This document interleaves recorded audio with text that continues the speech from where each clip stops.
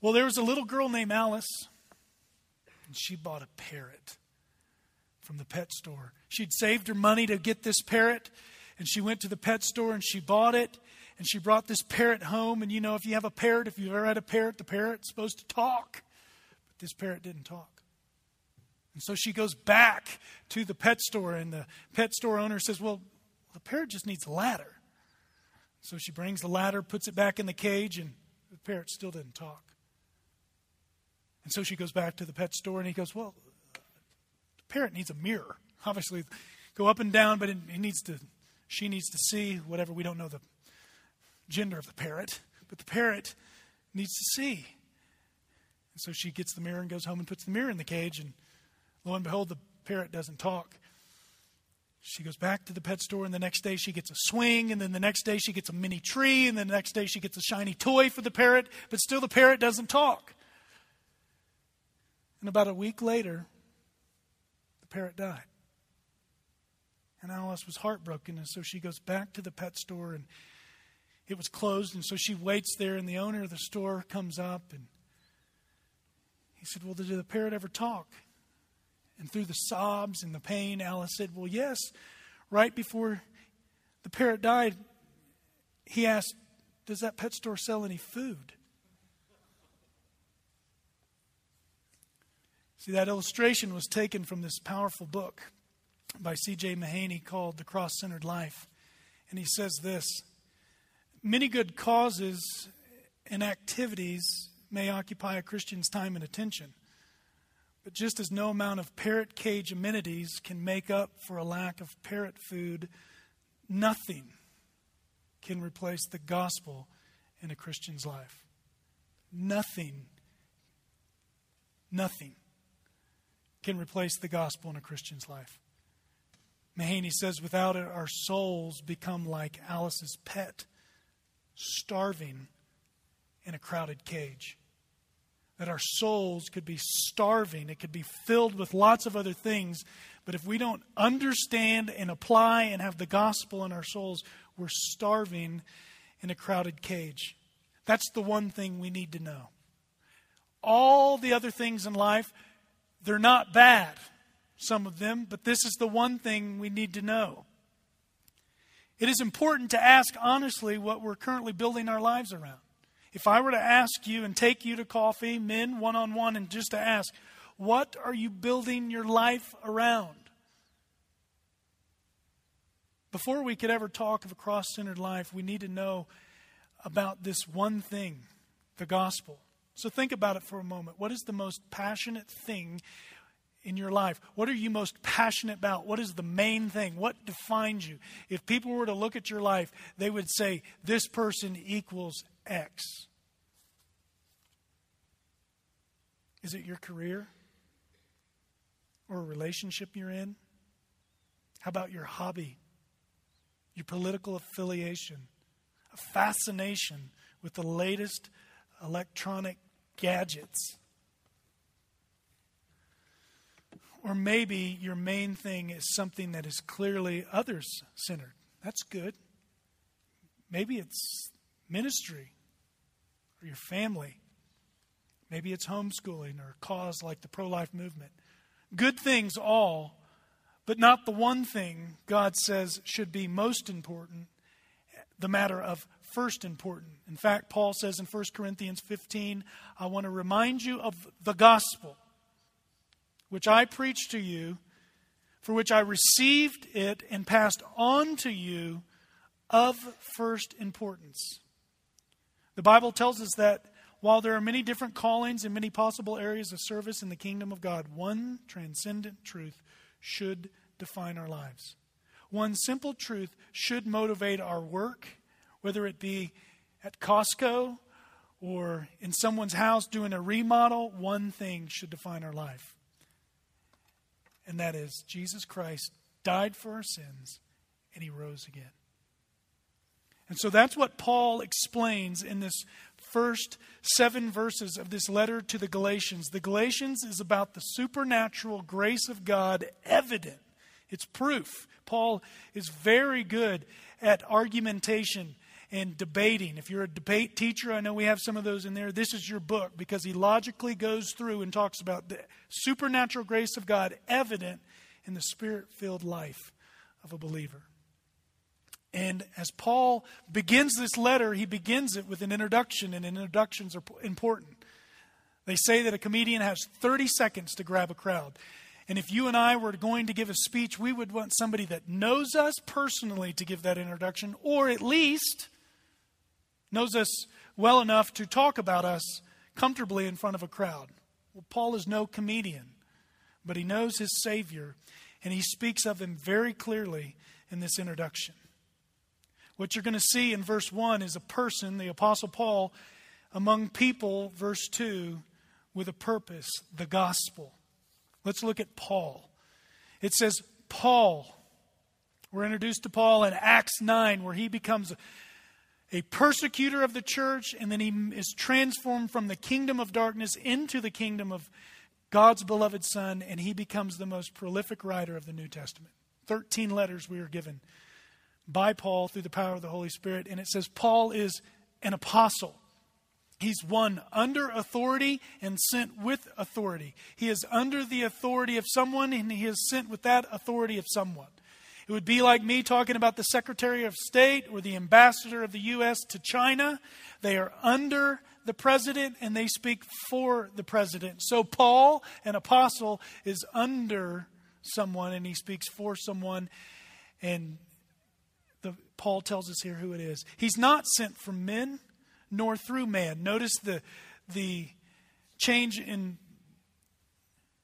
word there, not sent from men. It wasn't a democracy. They didn't just vote, hey, we're sending Paul out, and it's not through man. It wasn't a dictatorship. Paul wasn't assigned from some man, but it was through Jesus Christ and God the Father. Paul is under Jesus Christ and God the Father, and he's sent with Jesus Christ and God the Father's authority. And it says it's God the Father who raised him from the dead. In another letter, Romans, verse 4 of chapter 1, tells us the Holy Spirit raised him from the dead. So we could conclude logically that Paul is an apostle sent not from a democracy nor from a dictatorship, but from the divine Godhead, God the Father, God the Son, God the Holy Spirit. But Paul's going to concentrate on Jesus Christ and God the Father. Notice here it says, not from men nor through man, but through Jesus Christ. Immediately, implicitly, we're to say Jesus is not a mere man. If he didn't come through man or by men, Jesus then is not just a mere man. He's the God-man. He was a man for sure. He was born of a virgin. He had a human body. He had a human mind. He had human emotions. So much so that he can identify with every single person in this room. If you're troubled, Jesus can identify with you. If you're sorrowful, Jesus can identify with you. If you're joyful, Jesus can identify with you. If you're angry, Jesus can identify with you. If you're grieved, he can identify with you. If you're merciful or compassionate, Jesus can identify with you. He became a man so he could identify with us, but he was not just a mere man. He was God also. And in his words, he declared himself to be God. You say you are God. I am. And you shall see the Son of Man coming down in the clouds. His works displayed that he was God. He turned water into wine. He healed the blind. He healed the sick. He raised Lazarus from the dead. He performed many miracles that secured in people's minds, some of them, that what he said and what he did, he was also not just a man, but he was God. And he was also worshipped. As a baby, 3 wise men or a whole slew of wise men came to worship Jesus as a baby. And at the end of the life, he received worship and he did not turn it away. So when Paul says not from men nor through man, but through Jesus Christ, he means the God-man, Jesus. And we learn rather quickly that he both lived and died. It says from Jesus Christ and God the Father who raised him, Jesus, from the dead. Jesus died in the past and God raised him. He's living in the present. That is why when we sing He is Risen and we cheer, so appropriate for this Sunday, it's because He is risen. He is risen indeed. You taught that in Sunday school. And it's God the Father. God the Father. More on that in just a minute. And Paul says he's not only writing by himself, but he says, and all the brothers who are with me.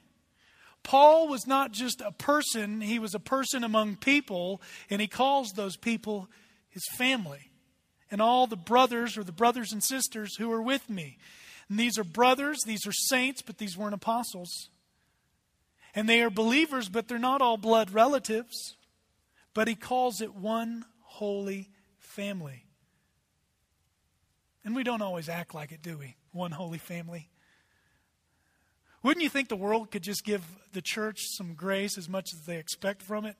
You would, but they can't, because the world doesn't understand grace because they don't understand the gospel. And that's what Paul wants to explain in this letter. And he says, all the brothers who are with me to the churches.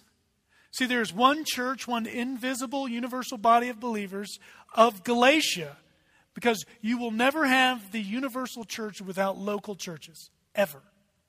It is always and only a universal church seen in local churches. And so the universal church is visibly seen in the local churches, plural, in Galatia. Paul's not writing to elders. Paul's not writing to deacons. He is writing to the churches, which means he is writing this letter not just to the leaders of a church, he's writing it to all believers. And this is what he says. Paul started with what's most important. One person has said the gospel is not only the most important message in history. I love this. It is the only essential message of history. And as Mahaney said in his little book, sometimes the most obvious truths are the ones we need to be reminded of most. Right? We can look at the cross like we look at the golden arches. The golden arches, the most popular marketing logo of all time, we see the golden arches and we go, oh yeah, there's a McDonald's. And we do the same with the cross. We can look at it and not even be moved by it. And so we need to be reminded of, when we see a cross, what does that mean to us? And Paul doesn't want us to miss this. In fact, he won't even begin his letter until he explains it. He says, grace to you and peace. Those are common terms of the day. Grace is the means of salvation. Peace is the results of salvation. But he adds to it, from God our Father and the Lord Jesus Christ. That isn't typical of the day. From God our Father. Therefore, every Jewish person listening to this says, I know he's talking about the God of the Old Testament. And Jesus Christ, the one who walked the earth and the Gospels recorded. He says, notice what he says here. In verse 1 he says, but through Jesus Christ and God the Father. God the Father exists. And he exists how he exists, not how we want him to be. But look what he says in verse 3. Grace to you and peace from God, our Father. Our Father. This is as much personal as it is theological. God is not some ethereal concept out there to be studied. God is a person with whom we are in relationship with. How's your relationship with God, the Father? Right? For my wife and I to be in relationships, a good relationship, we communicate with one another. We talk to each other. We listen to one another. How's our relationship with God? Are we in communication with our Father? Do we listen to him in his word? Do we speak to him in prayer? Do we talk regularly with our Heavenly Father? He moves from the Father to our Father to show us this isn't just a concept. It's a relationship. And this familial language that he uses, I know can have a wrong rub with some. Because I realize some of us have had unhealthy relationships with our earthly fathers and they didn't represent God well. Yet, our Father in heaven is the standard by which all fathers should be judged, not the other way around. It's not the other way around. My father wasn't good, ergo, therefore, God is not good. No. God is good. And this is how this earthly father should be. And so maybe today, for those of you who see and cringe when you see God our Father because of the the lack of godliness in your father, maybe we ought to start fresh. That's what Easter's about, right? That's why we have all these bunnies and eggs. It's to represent the spring into new life. Although we don't celebrate bunnies and eggs, we celebrate a cross. Maybe today you should get to know your Heavenly Father. And then it says, and grace to you and peace from God the Father and the Lord Jesus Christ. What's in a name? The Lord Jesus Christ. Is that just, Paul couldn't think of anything else, so he's just adding, I'll just put Lord, maybe some Jesus in there? Or is he meaning to show us the Lord? He is the Master, Jesus, whose name means Savior, Christ, Messiah. The Master, Savior, Messiah. Messiah, the Redeemer, the Warrior King, the one who would come to take his people back from the enemy. See, this is no wimpy Jewish hippie. Just didn't skip around Jerusalem in a dress. No, this is the Warrior King who came to save a people and rule the world. The Lord Jesus Christ. And he says, of this Lord Jesus Christ, he now gives you in 2 verses the gospel. John Calvin once wrote to one of his French refugees, to all those who love Christ and his gospel, this is what Calvin said. Without the gospel, everything is useless and in vain. Without the gospel, we are not Christians. Without the gospel, all riches, poverty, all wisdom, folly, strength, weakness, all justice of man is under the condemnation of God. But by the knowledge of the gospel, we are made children of God, brothers of Jesus Christ, fellow townsmen with the saints, citizens of the kingdom of heaven, heirs with God with Jesus Christ, by whom the poor are made rich, the weak strong, fools wise, sinners justified. The desolate are comforted, the doubting are sure, slaves are free. The gospel is the word of life. Amen? What is the gospel? Here's the gospel. Jesus Christ, who gave himself. He gave himself. He, Jesus Christ, gave himself.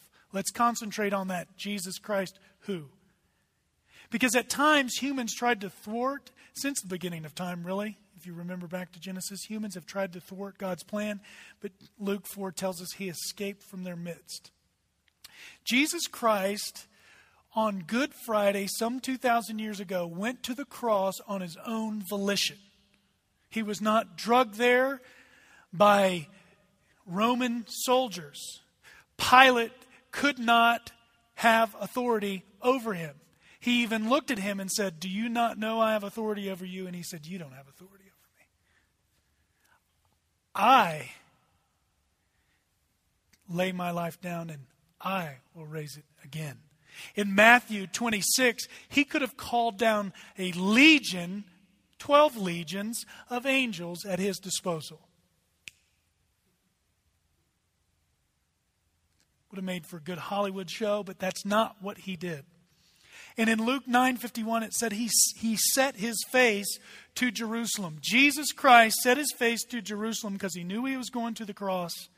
And it's not because the bagels were better there. It's because the bread of life was broken for us. You see, he, Jesus, in his own volition, gave.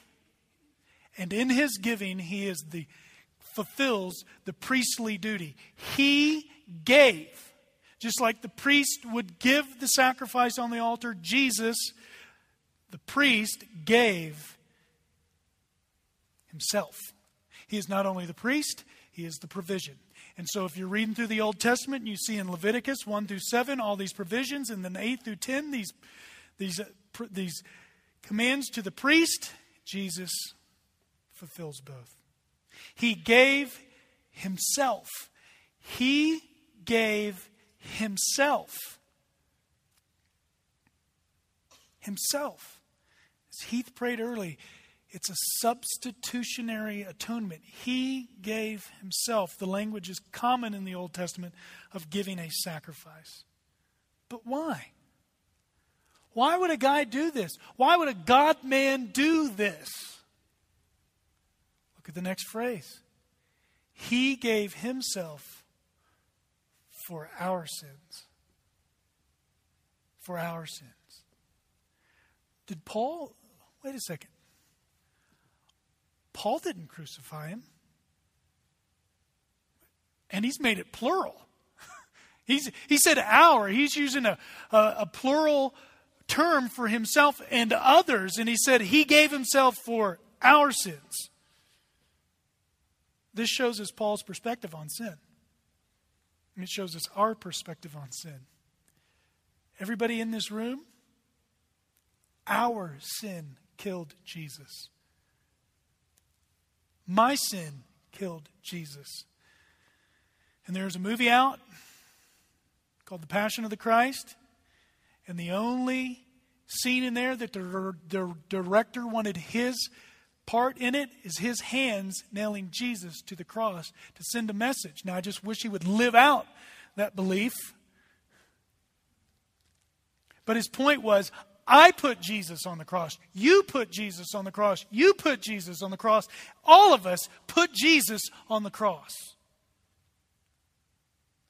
He, on his own volition, gave as a priest himself as the provision for our sins. He is the substitutionary atonement to cover the wrath of God. His blood was spilt because of me and you.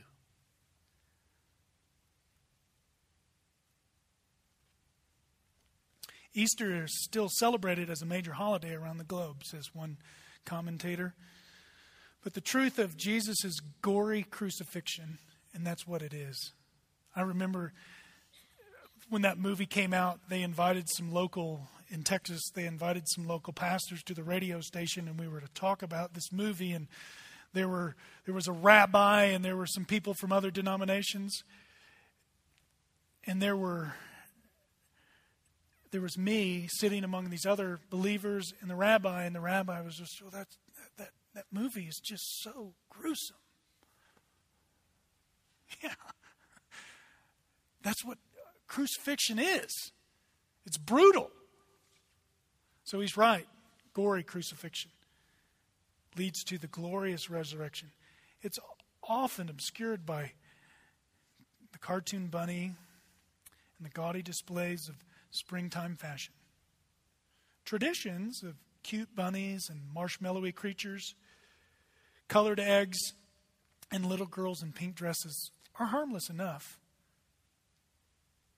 There's nothing cute and cuddly by the fact that we killed God. It's not cute. It's not cuddly. It's not a joke. It's serious. He gave himself. Why? For our sins. But he doesn't stop there. Look at the next phrase. To deliver us from the present evil age. This is the beauty. So we have Good Friday, which if you think about it, is good only because Jesus died for our transgressions, and we wait one day to make us think and fast and pray, and then we come to Sunday. He rose for our justification.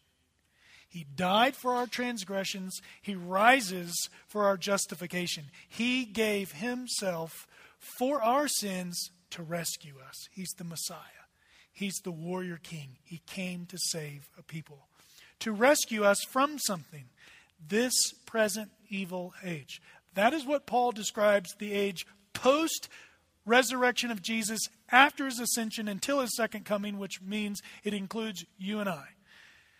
Christ is born, that's Christmas, lives a perfect life, He dies on the cross, rises again. That's Easter. And then he gives his commission to his disciples, and then he ascends into heaven where he sits at the right hand of God. And Colossians says that's where our focus should be. Fix your eyes on Jesus. He says, seek him where he sits at the right hand of God. So from then until he comes, this present age, Paul doesn't say, this pleasant age full of fun, full of beautiful mountains, full of joy, although there are beautiful mountains, and it can be joyful. He calls it evil. Jesus came to deliver us from our own sin and this present evil age. Not immediately, because there are others who need to hear this message. There are others who need to hear there is a God who exists and he desires a relationship with you, but your sin separates yourself from this God, and sin cannot be paid for by good works. Paying the price for sin, Jesus died and rose again. That's the gospel. He gave himself for our sins to rescue us. To have the good news, you've got to have the bad news. And the bad news is Jesus. The bad news is we are sinners against a holy God. The good news is Jesus Christ died on the cross for those sins. And what's even better is we're not left there. He freed us. To rescue us, if you go and rescue someone from behind enemy lines and you go and get them, they are free. They are no longer enslaved to that particular enemy. And that's us. We are free. When you and I are rescued, we're free. Paul will tell us, Galatians, by the way, is just a little acorn of the thought he'll expand on in Romans, and he tells us in Romans 6, we're dead to sin. Why are we dead to sin? Because Jesus died and rose again, and we have died with him, and we have risen with him, and we're dead to it. We're free. We're free. If you're here today and you know the Lord Jesus Christ, you have a relationship with him, there is no sin that's enslaving you. None. You're dead to sin. But we live in this present evil age, and he's immediately freed us, but not ultimately, because others need to hear the news. And Jesus, like a good son, did it, next phrase, according to the will of our God and Father. He's the submissive son who always and only did what his Father called him to do. He gave himself for our sins to rescue us from this present evil age according to the will of our God and Father. It was God's plan to save us through Jesus before he even created the world. Ephesians 1 tells us, "Blessed be the God and Father of our Lord Jesus Christ, who has blessed us with every spiritual blessing in Christ in the heavenly places, who chose us in him, Jesus, before the foundation of the world." It was his plan. So Jesus, the perfect Son, perfectly obedient, fulfills the Father's will. And thus Paul ends, as rightly he should, "To whom be the glory forever. Amen." And when you see that word amen, you should say true. Because what you're saying is, it's true. If you noticed here in Galatians 4, this happened perfectly in history.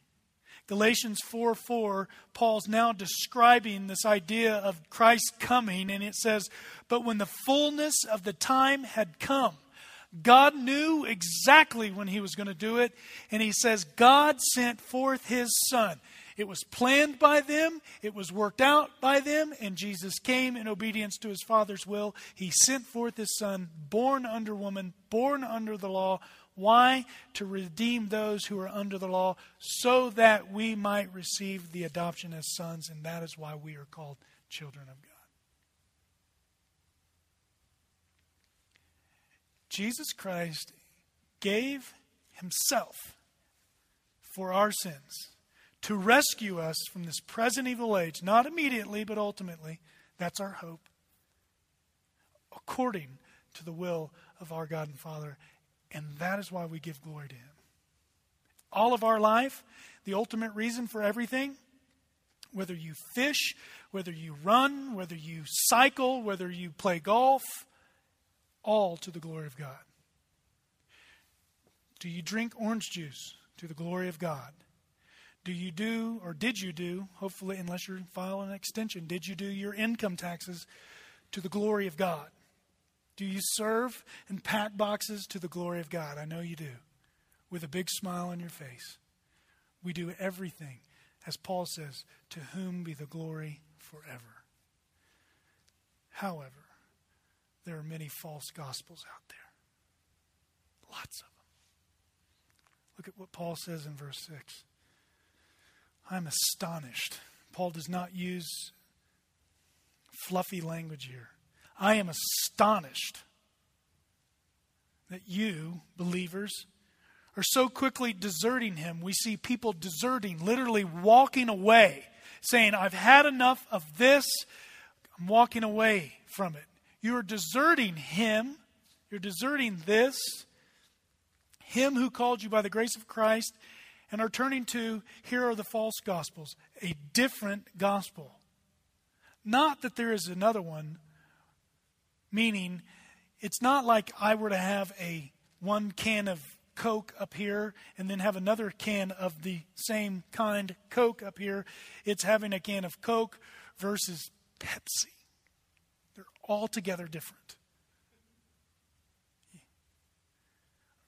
Or you go to your favorite place for caffeinated beverages, and there's one here, and then there's one here. One is the real thing. It's rich. It's hot. It tastes good. It tastes like Starbucks. And then there's everything else. That's what he's saying here. You're deserting. You're walking away from something that's altogether different. And there's not another one, but there's some who disturb you or trouble you. So that false gospels, they're different and they're disturbing. For a true believer, when you hear a false gospel, it disturbs you. It makes your skin crawl. You say, no, that is not true. And they distort the gospel of Christ. They're different. They're not even close. They're disturbing, and they're distortions of the truth. And you're thinking, well, what are some false gospels today? I'm glad you asked. I've got 6 here. There are probably more. 6 secular gospels and 4 religious gospels. All of them wrong. 10 is enough. First is psychology. If you just think about yourself more highly than you ought, sounds weird. Psychology is a false gospel. The gospel is self-esteem. Just think of yourself better, then you shall be better. Not true. Sociology, government. The problem doesn't lie with me. It's just the society around me. You just need government to come in and build laws and rules and regulations. Then we'll be saved. No. Moralism. Well, the problem is all I've got to just, if people would just do good. No. How good do you have to be? God says perfect. How about asceticism? Well, if I've done bad, I'll just beat myself up about it. No. Well, then you combine all of those and you just get atheism. Well, we don't need no God. I know what's best for me. Or hedonism, emotionalism. Oh, it's just religion and morals that have enslaved you. Just be free to do whatever you feel. Live life at whatever the cost. The sad thing is, there's some good to psychology. There's some good to government. We do like good behavior. There is a God who exists. And to no amount of punishment you can inflict on yourself, you are not your own Savior. It's good to have emotions. It's good to be full of joy. Amen? It's good to sing songs like we sing today. But those won't save you. Only Jesus. And only a substitutionary atonement on the cross for my sin. But there are other false gospels in the world. Let me just summarize it like this. All other world religions, I'm going to make a general statement. It's absolutely true. All other world religions are wrong. I am not arrogant. I'm not narrow-minded. I'm not beating the Bible. They're wrong. Because in and of themselves, at the very core, it's works-based. It depends on you.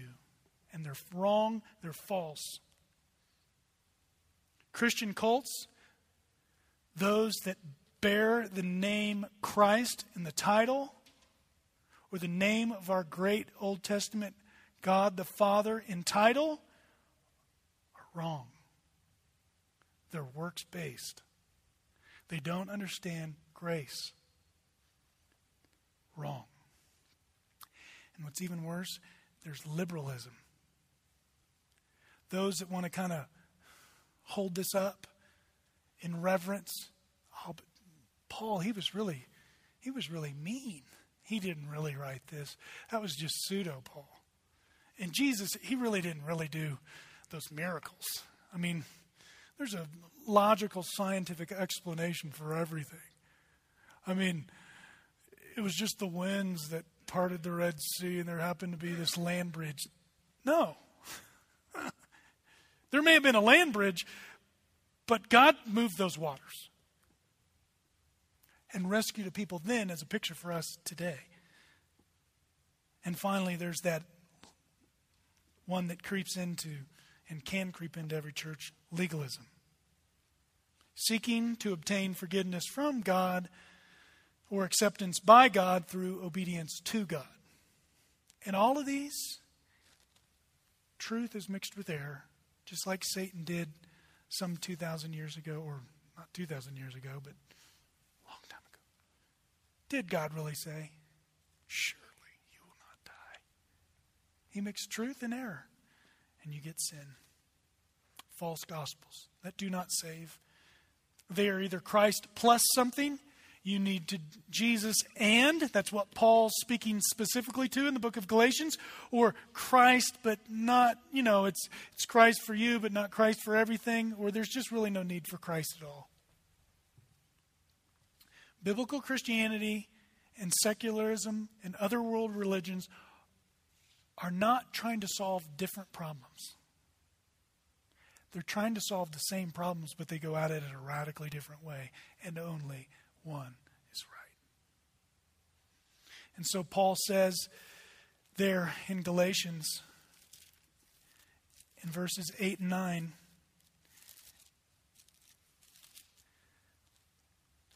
but if we, Paul and the other apostles, or his brothers and sisters in Jesus, or an angels from heaven should preach to you a gospel contrary to the one we preach to you, let them be accursed. Paul repeats himself so that his statements would be more calculated than exaggerated. As we have said before, so now I say again, if anyone, be it an angel in heaven or man on earth, should is preaching to you a gospel contrary to the one you received, let him be accursed. False gospels are different. False gospels are disturbing. False gospels are distortions of the truth. And most of all, false gospels are deadly. That's why Paul uses such violent language. They're deadly. Why is Paul all out of whack? And why should we be? Because the reputation of our Lord and Savior is at stake. If there is no sin, there's no need for a cross. Then there's no need for Jesus. If there is no God, then we do what we want. We have no explanation for why the world's gone wrong, i.e. sin. Then we don't need Jesus. So it's the reputation of Christ, and it's the destruction of souls. There are many people headed straight to hell because they've bought into the false gospel of whatever we just covered. They're going to hell. And hell exists. And what's worse than a liberal preacher or a Christian cult or even another world religion is one who claims to know Jesus and says, well, I mean, really? Do we need the virgin birth? Does hell really exist? Is young guys my age flirting with the gospel? The gospel by definition, is good news. It's news. It's not concepts to be discussed. It's not an idea. Let's throw it around over a cup of coffee at your kitchen table. It's not what it is. It's news. It's to be declared. That's what happens every night at 5 and 9 for some and 10. And there's whole channels devoted to news. They're not doing anything. They're just declaring. Ours is the greatest news ever. And that's why Paul is so bent out of shape, because there's too many false gospels going around. And so how do we apply this to ourselves? Well, I would say for any non-Christian listening online or anybody in this room that doesn't know Jesus, or for some of us who know Jesus and are living like non-Christians, the gospel is absolutely true. The gospel is out of this world. It is life-saving. It is life-changing. And it is the only essential message of all history. It's not your career, your family, or your hobby. That's a search for significance. It's not money. It's not a husband. It's not found in a home. That's your search for security.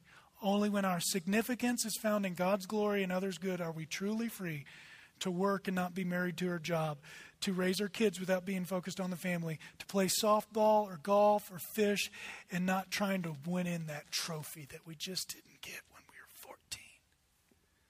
And only when our security and our identity is found in God's glory and others' good, i.e. through the person of Jesus Christ, are we free to spend money without feeling guilty, or to do those things that God has given us the freedom to do without being enslaved to the flesh. The irony, Patrick Morley says, of surrender, of submitting yourself to Jesus, King Jesus, is it doesn't lead to defeat but victory. And he goes on to say, there is a God that some want, and there is a God who is. And the turning point in our lives will be when the God that you want becomes the God who is. And that God is God the Father who sent Jesus Christ, his Son, to die on the cross for your sin. That's good news, and it's to be believed, and it's the way in which we live. Amen? And if you're here today and you think, yes, I fall on the side of Paul and all the brothers who were with him, let's just think about that. Paul was a man under and with authority. I ask you this question, believer. Are you submitting to your authorities? Children, are you submitting to your parents? Wives, are you submitting to your husbands? Husbands, are you submitting to your authorities at work? Believers, are you submitting to the authorities at church? And Paul was a man with authority, and he held it with truth and with grace. And so for those of us in positions of authority, are we leading like Christ led? Sacrificially, sensitively. Paul was a man who lived in community. And so are we truly living in community, or are we just coming because it's convenient, it looks good? Or are we really saying, I'm free to do whatever I want, when I want, where I want to do it? That is, do you and I live in authentic relationships with one another? And Paul finally greeted his family with the truth of the gospel. Is that how we speak? Is our conversation consumed with the cross or other things? And are we boldly, like Paul, and clearly, like Paul, proclaiming this gospel to the world around us? Or do we shy away because we don't really believe that it's true, or we don't really understand the hope that is stored up for us? You see, divinely appointed messengers communicate with divine authority the simple gospel of Jesus Christ. We too must communicate clearly and boldly this truth. Jesus Christ gave himself for our sins to rescue us from this present evil age, according to the will of God, to whom be the glory forever. Father, that's the gospel. It's not my message. It is yours.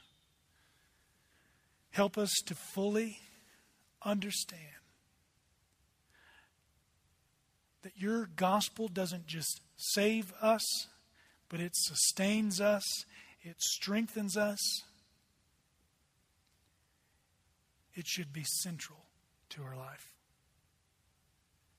Father, I pray for anyone in here who doesn't fully understand the gospel, who's never submitted to King Jesus, that they would.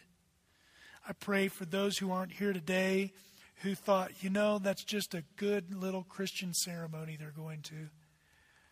Who are out on golf courses less than a mile from here. Who have no concept of what it means to truly live, what it means to live for something bigger than themselves. I pray, Lord, in all seriousness, they would have the worst game of golf in their life. And they would ask why. Why is it they're not fulfilled in a par? Why is it they're not fulfilled going over moguls? Why is it they're not fulfilled, even those who are successful in their marriages, in their jobs, in their homes? I pray that you would make them miserable. Not just to be miserable, but you would lead them to Jesus where they would find complete and heavenly joy. That it would be a joy inexpressible and full of glory. I pray for those who don't know Christ. And I pray for those of us who do, that we would live free from sin, looking to the future where their age will no longer be evil. It will be pure. It will be undefiled. It will be imperishable. It will be unfading. And that you would empower us to live holy lives, joyful lives. And when trials and tribulations come, and we know they will, that we would rest in the fact that you love us and you're working all things for good to those who are called by your name. Father, we thank you for the true meaning of Easter. It's in your Son's risen and holy name that I pray.